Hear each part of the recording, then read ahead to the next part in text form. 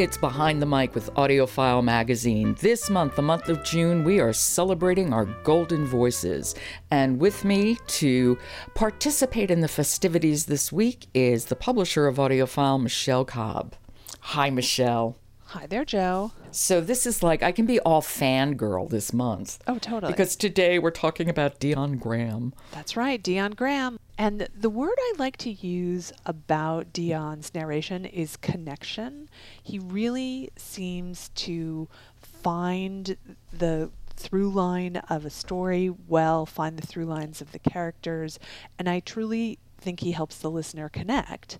And this is something I feel he comes by naturally because I've certainly been at the office when Dion comes to record, and he would always be the only narrator that would go around and introduce himself to each and every staff member and shake everyone's hand. And I think that that sense of taking a moment to, look someone in the eye, that's kind of the way he approaches books. He takes a moment to really get into the meat of the story and into the emotional place that the story is in. And that really is compelling as we listen. Yeah, that story you just told about him shaking hands just makes such perfect sense. That's certainly the person I know, but also in terms of listening, when I listen to him, I really feel like he is telling me a story. Yes, that's an excellent way to put it. And he has such an emotional clarity that I appreciate as a listener, which translates into autobiographies, but also all the way to the read-alongs for young children. He's able to do those different character voices, but make us feel kind of like we're in the moment with him in an interesting way, even in the short and more playful titles.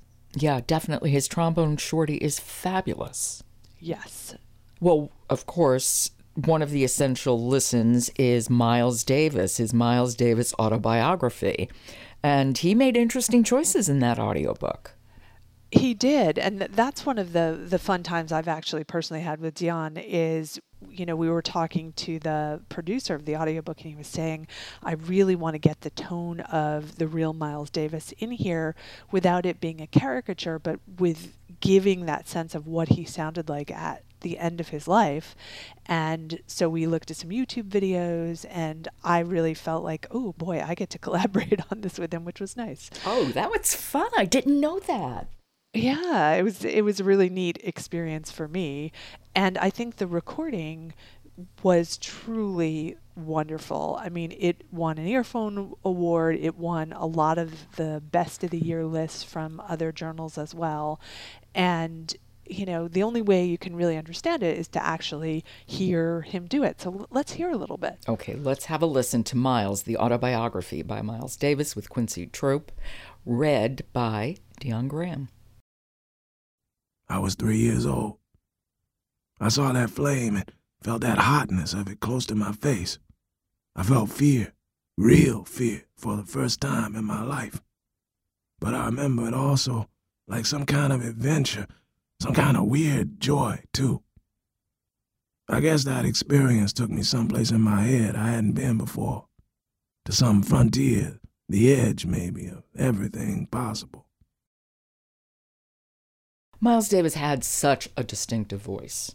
Yeah, and Dion, I think, captures it without you feeling like he's imitating him. He's just kind of inhabiting that same basic tone.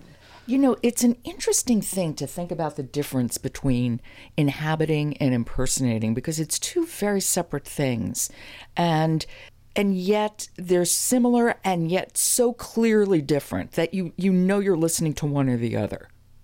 It's true. And he does a number of titles in this vein, like Letters from Birmingham Jail by Martin Luther King Jr.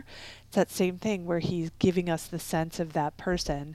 And as I was thinking about essential listens for Dion, I had to remind myself, oh, right, he also does fiction. Oh, yeah. Because I think of him as playing these historical figures and doing it so well that I forget that he often partners with authors like Dave Eggers or George Pelecanos, and he's doing mysteries and he's doing other things, and he's still bringing that lovely emotional connection to those books. We just experience them in a slightly different way. So also, as with all the golden voices, versatility. Wow. Yeah, because he is wonderful with accents, though it's not necessarily the first thing you think about Right. when you think about him. But, for example, one of the essential listens that you chose, which I would have as well, is Black Leopard, Red Wolf by Marlon James.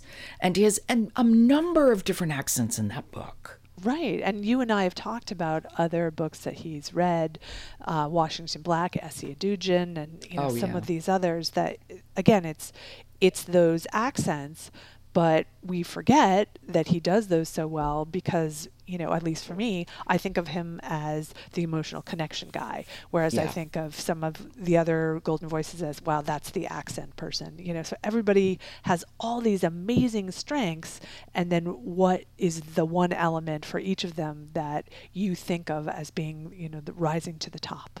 Right, exactly. And for Dion, I feel like he has such a rich voice. It's like a blanket I just want to wrap around me. It's such a beautiful voice. I can listen to him forever. It's true. So that is Golden Voice narrator Dion Graham, who is, as Michelle said, just truly one of the great storytellers we have. So, okay, we will do this again tomorrow, Michelle. Another Golden Voice? Sounds like a plan. Okay. This has been Behind the Mic with AudioFile Magazine. A shout out to Oasis Audio for supporting Behind the Mic.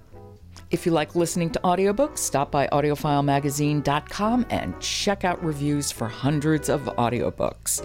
I'm Jo Reed. We'll be back tomorrow with yet another Golden Voice.